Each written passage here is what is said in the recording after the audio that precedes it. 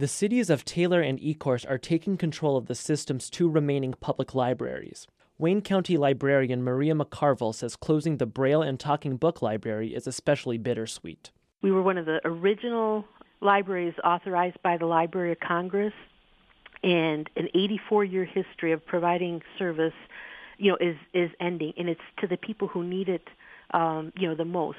McCarville says patrons seeking services that aid the visually impaired will have to travel to Lansing for the time being. The closures come as Wayne County deals with a $52 million structural deficit.